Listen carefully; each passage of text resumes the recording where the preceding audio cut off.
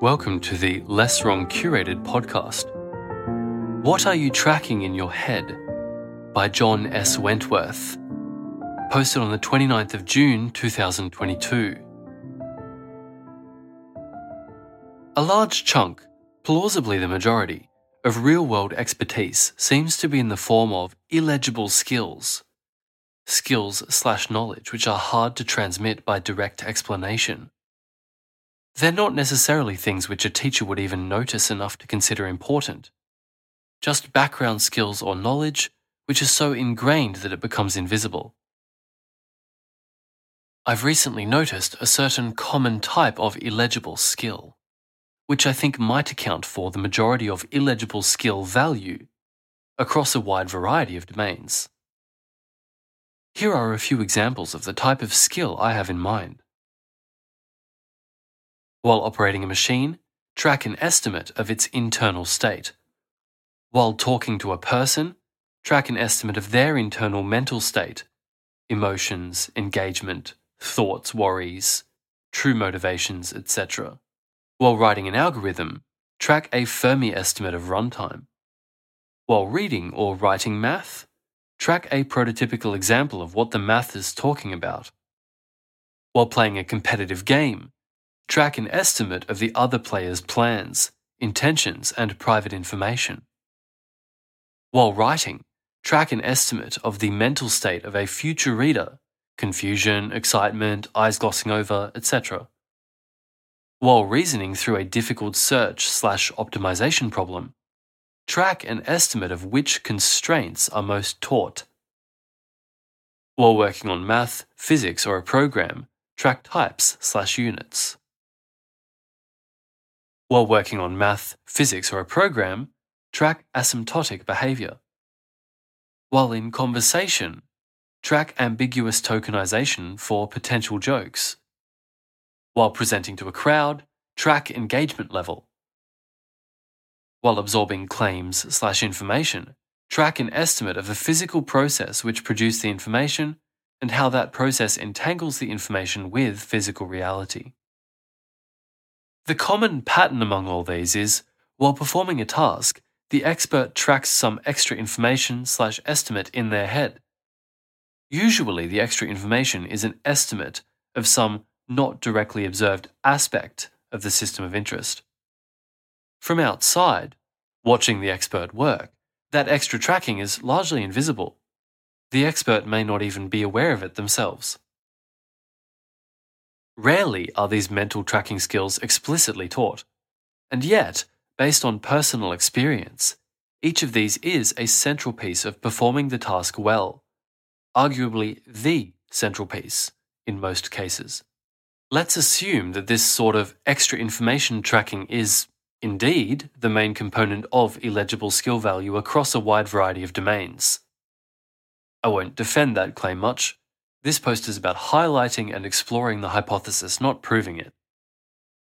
What strategies does this suggest for learning, teaching, and self-improvement? What else does it suggest about the world? Pay attention to extra information tracking. Quote, I had a scheme, which I still use today when somebody is explaining something that I'm trying to understand. I keep making up examples. For instance, the mathematicians would come in with a terrific theorem, and they're all excited. As they're telling me the conditions of the theorem, I construct something which fits all the conditions. You have a set, 1 ball, disjoint, 2 balls.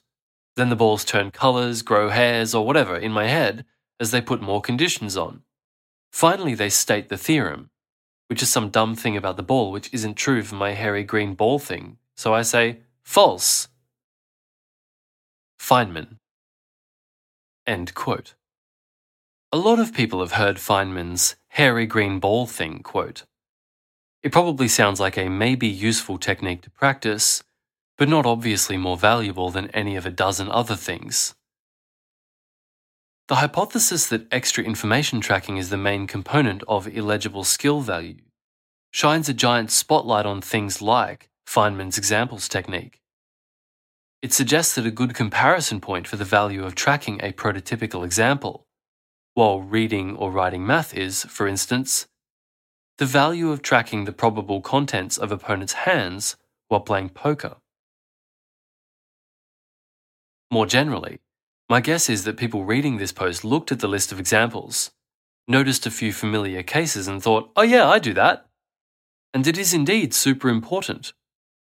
On the other hand, I'd also guess that most people also saw some unfamiliar cases and thought, yeah, I've heard people suggest that before, and it sounds vaguely useful. But I don't know if it's that huge a value add. The first and most important takeaway from this post is the hypothesis that the unfamiliar examples are about as important to their use cases as the familiar examples. Take a look at those unfamiliar examples and imagine that they're as important to their use cases as the examples you already use. Ask, what are you tracking in your head?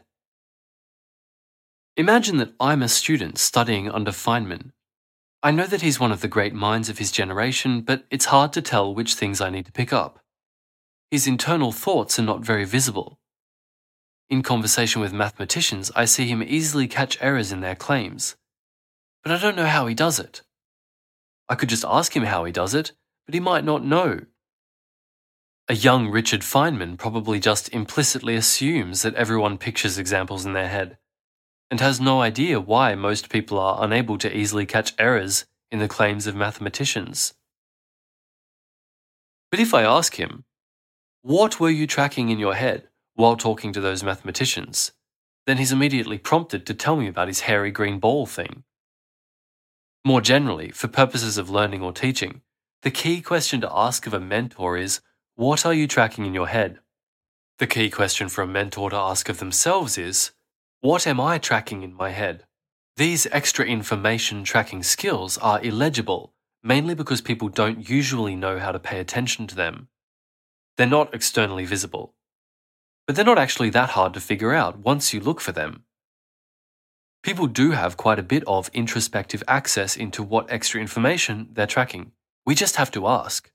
These extra information tracking skills are illegible, mainly because people don't usually know how to pay attention to them. They're not externally visible. But they're not actually that hard to figure out once you look for them. People do have quite a bit of introspective access into what extra information they're tracking. We just have to ask. Returns to excess cognitive capacity. Mentally tracking extra information is exactly the sort of technique you'd expect to benefit a lot from excess cognitive capacity. That is, high G factor. Someone who can barely follow what's going on already isn't going to have the capacity to track a bunch of other stuff in parallel. Which suggests that extra information tracking techniques are particularly useful investments for people with unusually high G. Hint, this post is on Less Wrong, so unusually high G probably describes you. They're a way to get good returns out of excess cognitive capacity. The same argument also suggests a reason that teaching methods aren't already more focused on mentally tracking extra information. Such techniques are probably more limited for the median person. On the other hand, if your goal is to train the great minds of the next generation, then figuring out the right places to invest excess cognitive capacity is likely to have high returns. Other examples? Finally, the obvious question. What extra information do you mentally track, which is crucial to performing some task well? If the hypothesis is right, there's probably high-value mental tracking techniques which some, but not all, people reading this already use. Please share. This was an audio version of the post What Are You Tracking in Your Head by John S. Wentworth. Originally posted on the 29th of June 2022, it was selected as a Less Wrong curated post. This reading was by Solenoid Entity. I'd like to apologise, I've had rather a bad cold for a few days. My nose is still a little bit blocked. These audio posts are a little bit of an experiment. It would be really great if you could send your feedback to ben@lesswrong.com to give any thoughts about how we can improve it. Thank you very much for listening, and I'll see you next time.